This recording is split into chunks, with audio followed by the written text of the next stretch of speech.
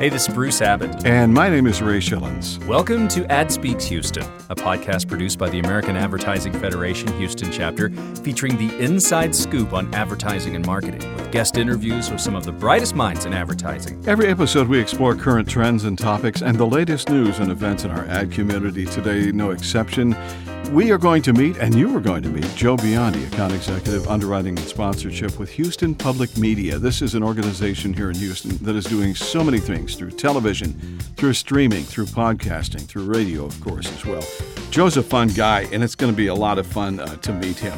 American Ad Federation Houston is busy as ever as we roll out of the summertime and into the fall, and I just can't wait for the fall.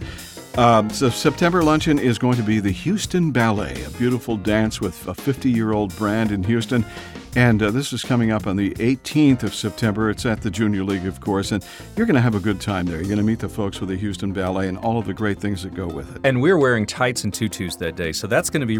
No. Okay, maybe... No, you're not. Sorry, no, I read that wrong. I'm sorry. Yeah. But I was a little distracted because I saw the word Oktoberfest. Oh, Oktoberfest. Beer. Yes, it is coming up Wednesday, October 9th, AAF Houston Oktoberfest with Printing Industries of the Gulf Coast. It's from 6 to 9 p.m. We'll have more details coming up here on the website, but mark your calendar, October 9th, 2019. Several years ago, we took first place, the first place trophy when we played golf at the Cinco Ranch Golf Club, the golf club at Cinco Ranch. And we didn't cheat. I swear to God, we did not won cheat. The long distance and a drive and everything like that. Yes. So the 2019 Houston Media Classic Charity Golf Tournament benefiting AEFH scholarships is coming up on October 24th. Now, we should be at least under 100 degrees during that time.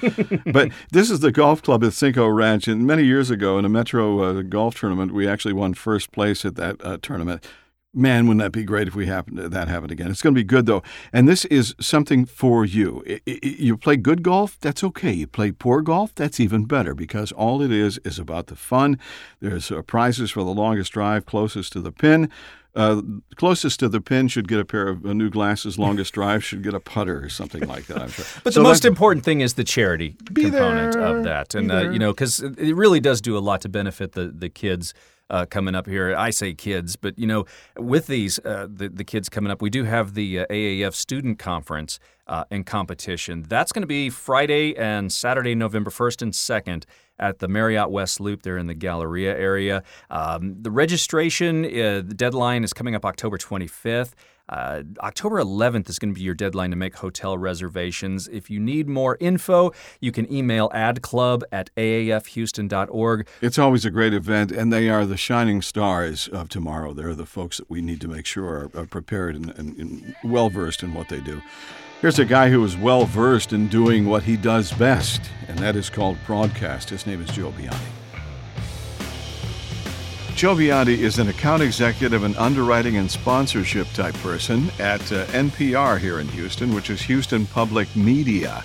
And Joe is also a brand new member of the American Ad Federation Houston. And he's on the board now. You've got an important position, a very important position, Joe. Is that right? They pay you the big bucks for it, too. I'm still waiting on that part, but... Yeah, and don't expect a check, baby, because it's not coming anyway soon. No. You know, the thing that fascinates me, my background is radio, and I love radio, and so does Joe, as a matter of fact. Mm-hmm. Joe's father's cousin was a guy by the name of Dick Biondi. Now, the Biondi name in Houston? Biondi name in the country, because Dick Biondi used to be, what was it, Joe, on the Big KB? He was on Seakill, wasn't he? He was everywhere. Yeah, he actually... Chicago? CFL, WLS, the Big KB out of Buffalo. He started, coincidentally enough, in Alexandria, Louisiana. That was his first full-time air position. And went from there back east and then ended up on KBW in Buffalo and then signed on what became WLS, the Rock and Roll Flamethrower. I think it's at 8:90 a.m. In May of 1960 when they switched it over from the Prairie Farm station. At the time, it was owned by Sears, which is why they got the call letters WLS, which stood for World's Largest Store. And he was the first rock and roll disc jockey. He's in the Rock and Roll Hall of Fame, the Radio Broadcasters Hall of Fame, and he just recently came off the air at 80 plus years old. I talked to him not too long ago. He's doing well, but as you can imagine, he's getting on in years. But he's had, I mean, what a life, right? Oh yeah, what a life! Is that something that got you interested in getting into media and radio and such, or what? Yeah. When I was a young guy, my dad told me that his cousin was a disc jockey, and when I was growing up here in Houston, I was listening to Barry Kay, the Boogeyman, and Captain Jack on 610 KILT, Jolly and James, Stevens and Pruitt, Hudson and Harrigan. I was just fascinated with radio. And then at night, I used to go to sleep listening to the CBS Radio Mystery Theater on my little AM radio transistor radio. All right. And then I grew up. My dad was a big fan of Stan Freberg and all of those old, audio comedy guys. So that always filled my head. And I was not good at sports because I had a really horrible problem with one of my eyes, which prevented me from having depth perception, which that comes in handy if you're like shooting baskets or hitting baseballs. So I wait a minute, it's over here. No, it's not. Yeah, I wish somebody would have figured that out before I quit. But so I was just fascinated with radio.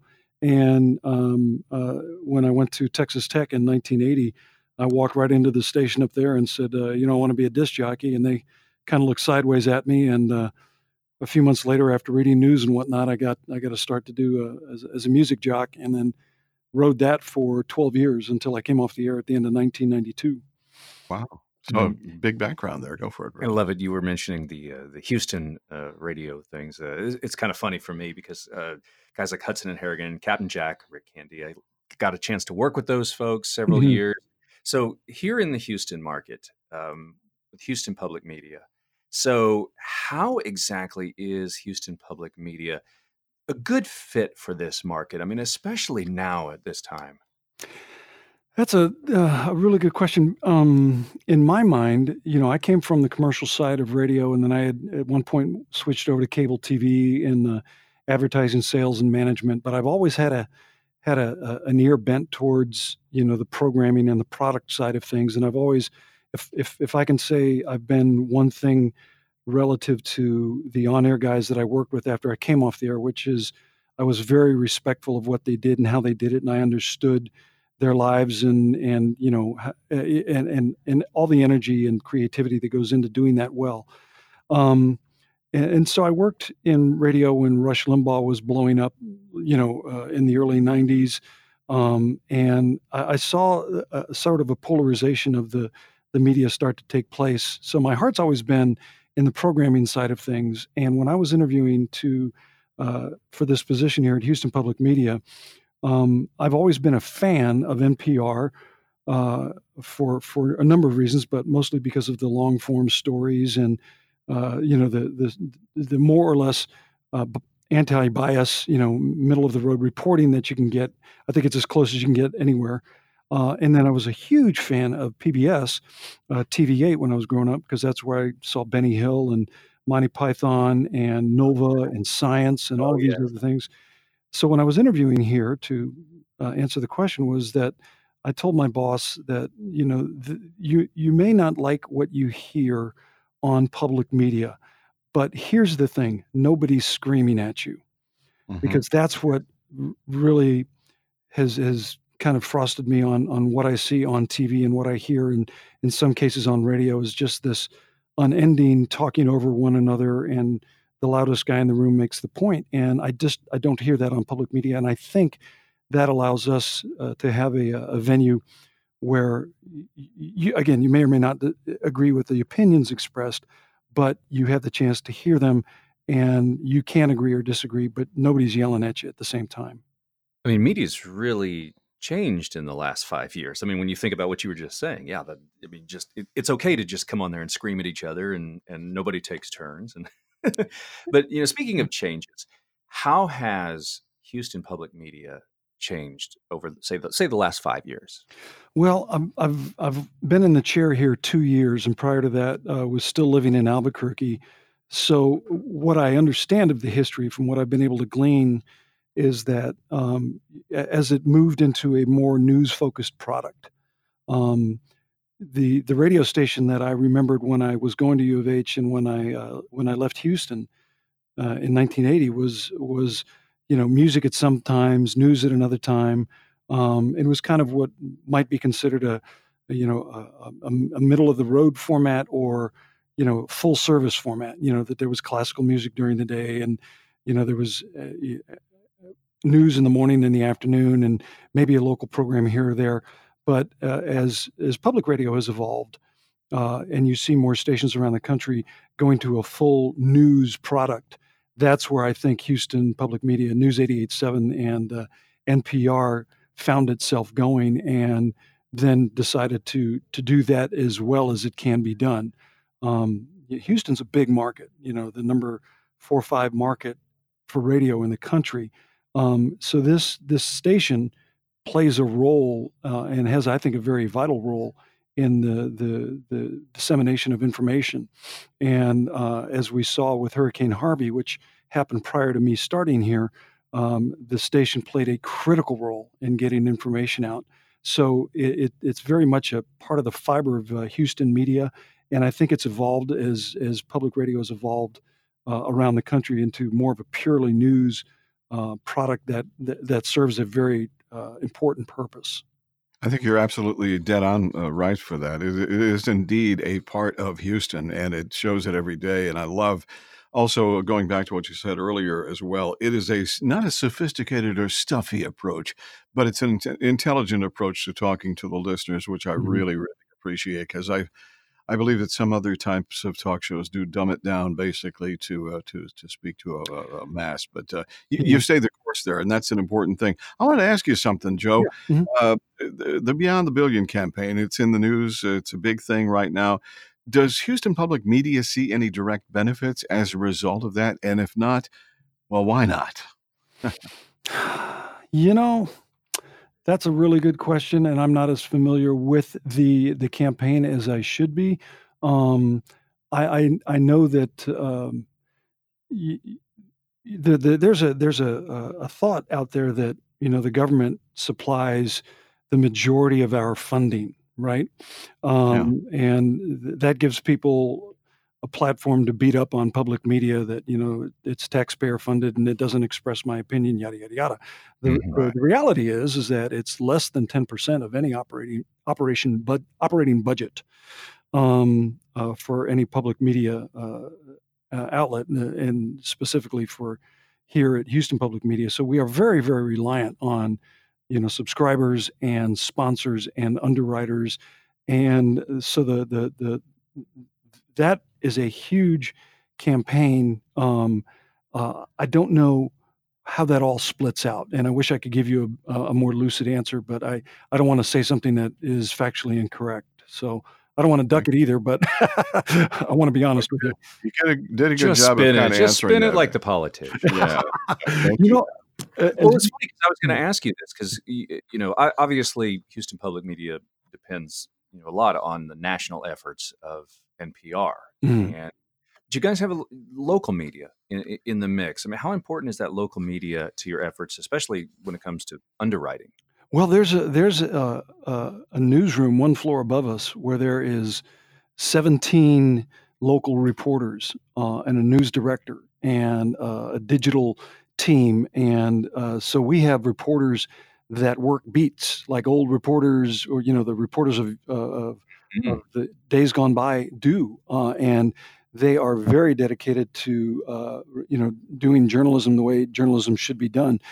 So what that affords us here in the underwriting and sponsorship side of things is that when we go to our clients and we say, would you like to underwrite and sponsor Houston Public Media, and then we can give you mentions on our air, there's a great mix of the product that's nationally originated, like All Things Considered and Morning Edition, BBC, for instance, and then we have local hosts that are helping to weave all of that together with the local newscasts that we get in the mornings and the afternoons, and so it gives us a platform to have that local content, to have that local feel to not only what goes out on News 88.7, but also in the case of TV8 when we do locally produced vignettes, for instance, for like the upcoming Ken Burns country music documentary that's coming up.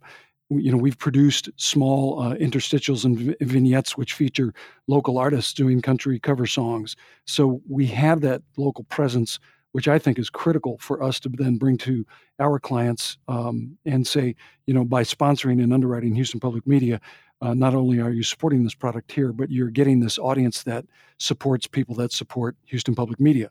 So it's a very symbiotic and very powerful relationship. I think that local programming and that local focus brings to the efforts that we do here in underwriting and sponsorship.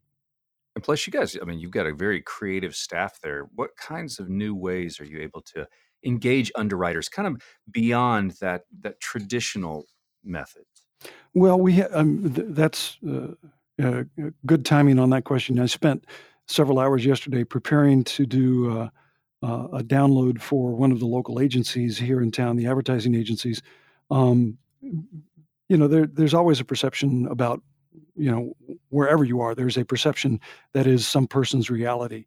And when I came to Houston Public Media and started digging into what I call the toolbox of what we have to work with, it occurred to me very, very fast that my perception was incorrect. There are so many tools and platforms that we have to use. For instance, we have locally produced podcasts with Houston Matters, Unwrap Your Candies, Party Politics, Encore Houston, for instance, that we can use for local underwriters. They can sponsor those. Then we also have the local newscasts. We have Marketplace, which comes in nationally. And so we have national platforms, we have local platforms, we have our digital platforms. Within the digital platforms of HoustonPublicMedia.org, there's a whole slew of places that our underwriters and sponsors can put either website advertising. We're not advertising; it's not advertising per se, but they can put messages up there which help drive people back to their websites. And then on TV8, with the local production of like the interstitials and the local sponsorship of country music by Ken Burns, we can dovetail into that programming.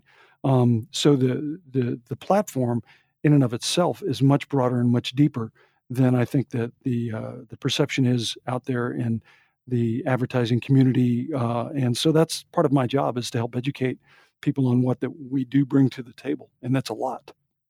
I've always felt that Houston Public Media, NPR for that matter, has always been kind of the grandfather of the podcast format. In other words, NPR always went out, told a story, went a little bit more in depth, again with a sophisticated but not stuffy attitude, an intelligent attitude. And really, when you look at all the podcasting that's going on today, it really sounds like an extension of what you guys do on the air. So I was really excited when you talked about that. So you are taking the things that you have on the air and you're going well beyond that. And does that also relate to sponsorship opportunities for Houston Public Media? Yeah, it does. One thing I forgot to mention is that we also have the ability to geo-target national podcasts, which are generated from PRX, which is the public radio podcast producing wing in New York City. So our local sponsors can, be in front of some of those nationally oriented or nationally generated podcasts as well. So that does provide me opportunities to go to my clients and prospects and say, okay, what is it that you're looking to accomplish with your underwriting and sponsorship, and how then can we take the pieces of this puzzle and put it together so that it not only are you going to reap the benefit of supporting Houston Public Media, but the listeners and the viewers of Houston Public Media do support the supporters. So in that kind of reciprocal way, I bring a value back to the sponsors and the underwriters to, ideally help them with their goals, whatever their goals may be. So I say a lot of my job is to go in and, be a doctor, if you will, and ask a lot of questions and see, what solutions or which problems I can help address. I found in my years in commercial media that at some points, some of the people that I'd worked with would just say, here's a package, take it out and sell it. And what I found with doing things like that, in some cases, not all cases, it was to solve a problem the radio station or the TV network had, not necessarily a problem that the client had. And I found if I have any success or any expertise at all, it's to go in and discern what it is that a sponsorship or an underwriter in this case would need to solve, and how can we use our tools then to help affect that in a positive way. There's something about NPR and even the programming that you guys have that just seems to really connect more with listeners, maybe more than other types of programming. Why do you think that is? Is it that a lot of it is the storytelling component that we love to listen to stories? Is that maybe what makes it so special and such a good outlet for the listeners? I agree with that. I think that part of the appeal, again, is that it's a conversation. Podcasting, I think one of the reasons podcasting has really exploded is because it's bringing back the art of conversation.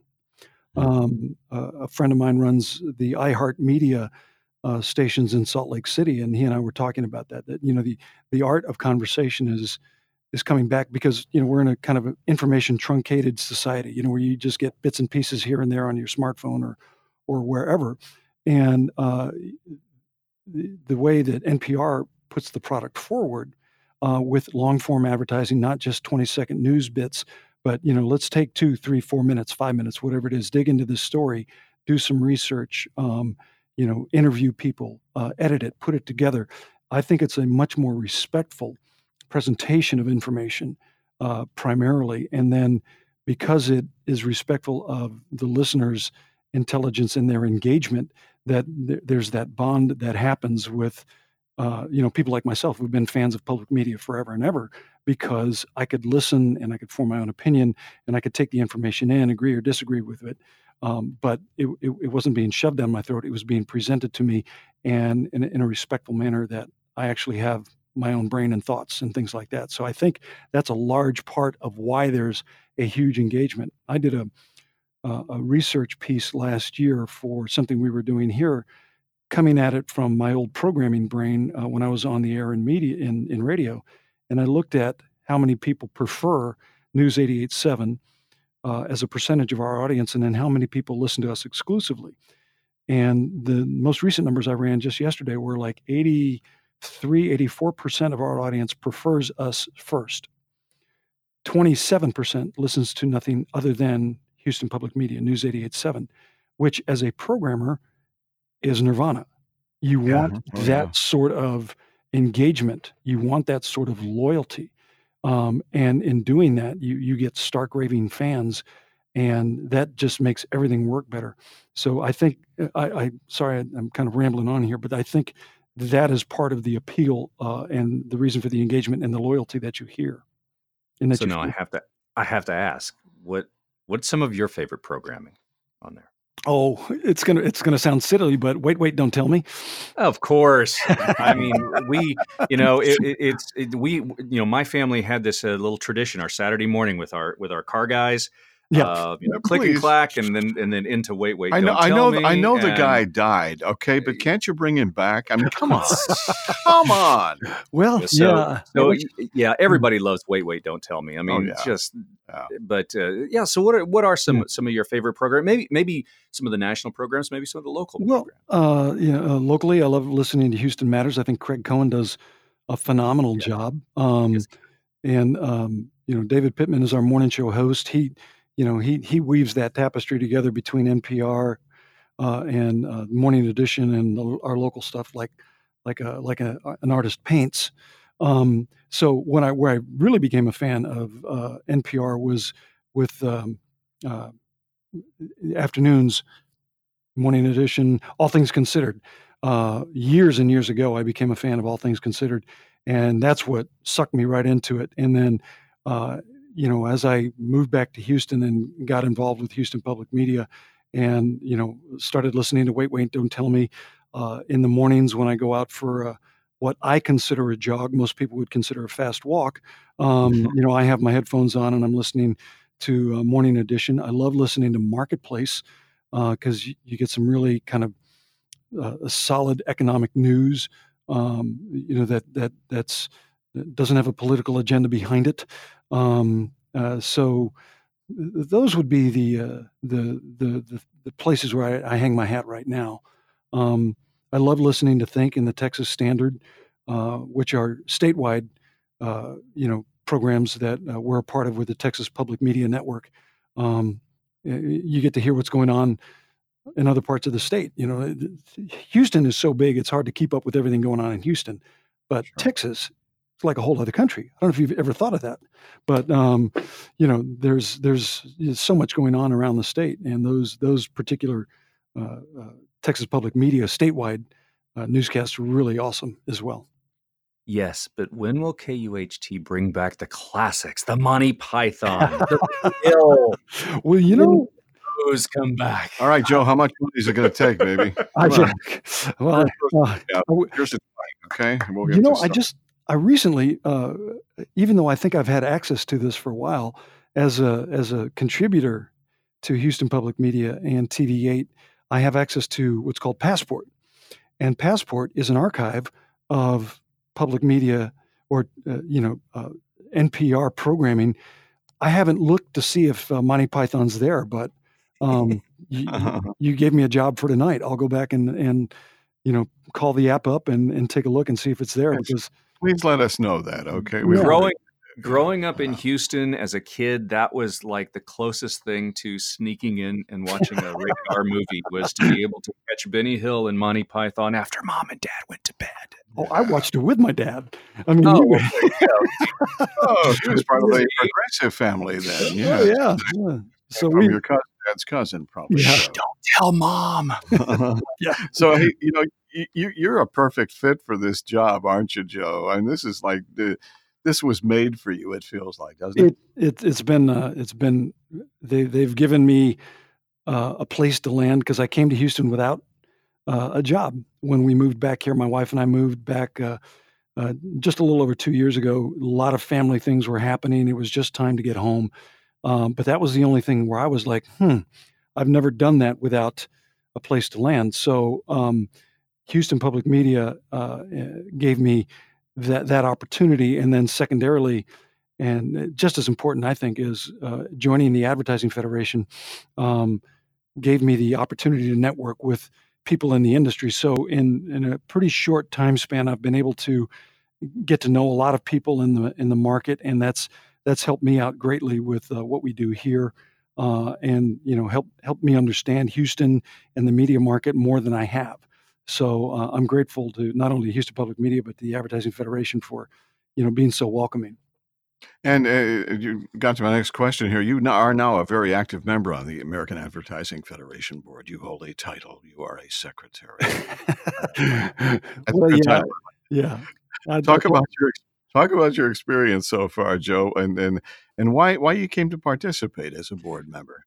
I again, knowing that I needed to network when I got back to town, I went to several Houston Business Journal events. And I looked up the Houston Ad Fed and I said, well, I've got to go. I've just got to start meeting people. I knew a lot of people that knew a lot of people in the radio world and TV world when I came to town. But that was still 2 or 3 degrees of separation. And I wanted to, shake somebody's hand and get to know them personally. So I went to my first Ad Fed luncheon probably about 2 years ago and stood there like a fish out of water. I was just like, I don't know who to talk to. I don't know what to say. And a woman from KTRK, and I'm forgetting her name, was kind enough to come up and introduce herself. And that started the ball rolling. And I got to meet her. And I started collecting business cards and writing thank you notes. And then I started volunteering for anything that they needed help with. And that led to volunteering for 2 of the American Advertising Federation Awards.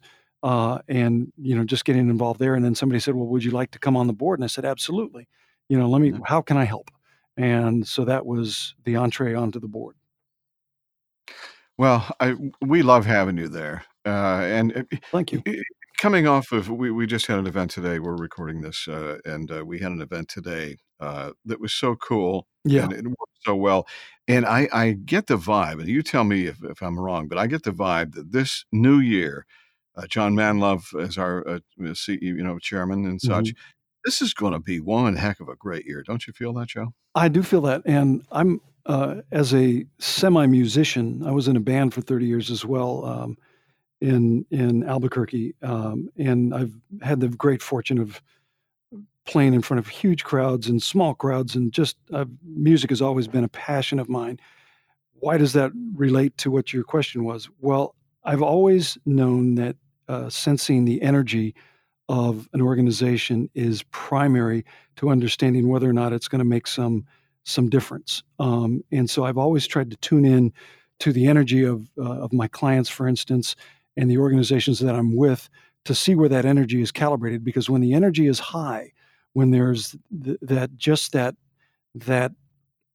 kind of drive to make it better, things do improve. And I really, really feel that now this year with the AdFed, that there's a lot of commitment with the people on the board that want to, bring the programming in like we had today, which was just crazy good, and then involve more people in the advertising community, and figure out what the next iteration of it is. How does the Houston AdFed then get on the map nationally as the guys to watch? And that may sound like a big, hairy, audacious goal, but like Casey Kasem used to say, shoot for the moon. And even if you miss, you're among the stars, right? So, let's think big and let's think creative and let's go for it. So, were you a student at U of H? For a little while, yeah. I ended up going to Texas Tech. I graduated from straight Jesuit in 1979, went to U of H for a little while. Wasn't quite a fit for me, so I went to work. I'm going to name some things that people may remember. Cutter Bill's Western World on Westheimer. I worked there for 8 or 9 months, and then I went and worked offshore for Western Geophysical, and then went to Texas Tech, came back, went back for another year. I worked my second summer offshore as well. It was a great job for a young guy that was trying to figure out his path in life. And then from there, got involved in the radio business in Lubbock, Texas. From there, went to Austin, was there for a couple of years, and then Beaumont for a little bit, and then went back to Albuquerque, and I came off the air after 4 years in Albuquerque. So, that was kind of my educational path, Houston, or University of Houston, then Texas Tech. And then I, took some classes at University of New Mexico too. So I'm on the 20-year plan. It's kind of funny. It has all come full circle. Yeah, you're back home, baby. Back home. So one last question, dude. When you were in the band, did you have hair, Joe? Well, that's how long I was in the band. When I started in the band, I started with hair. Yeah. And now when we play, I wear caps. So there you go. Yeah. I had a feeling that was your answer. Joe Biondi is an account executive, underwriting and sponsorship, Houston Public Media. Yay, Joe. Thanks for being on the board. Thanks for being here at the podcast today. And we're going to do great things coming up in 2020. Thanks a bunch. Looking forward to it. Ray and Bruce saying thank you so much for listening to Ad Speaks Houston. Be sure to check out the AAF Houston website at aaf-houston.net. Also, subscribe to the podcast in iTunes, Spotify, Google Podcast, or others if you haven't already. That way you never miss a show. While you're at it, if you found value in the show, we'd appreciate a rating on iTunes. If you simply tell a friend about the show and share it on social media, that would be very so nice. Oh, so very nice. Copyright 2019, AAF Houston, all rights reserved. Join us next time for another episode of Ad Speaks Houston.